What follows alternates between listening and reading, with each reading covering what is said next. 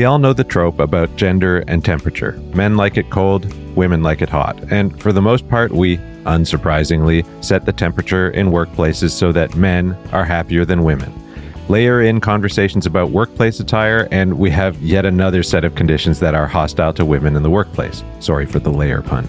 And this isn't just about preferences. A 2019 study in PLoS One found that increasing the temperature in workspaces had a greater positive impact on the cognitive performance of women than it had a negative impact on men. In other words, temperature can kind of make us smarter, and it's better overall if we set the temperature to where the women in the room are comfortable. It's obviously not all about cognitive performance and equity. It's also about people's comfort, and temperature is clearly one of those conditions that can't be optimized for everyone simultaneously. I mean, I might be weird, but sometimes being in a room or car that's heated beyond my comfort level makes me feel nauseous within a couple minutes, although I love exercising outdoors on super hot days. Anyway, this isn't about me, it's about the fact that temperature affects people's ability to use their brains good.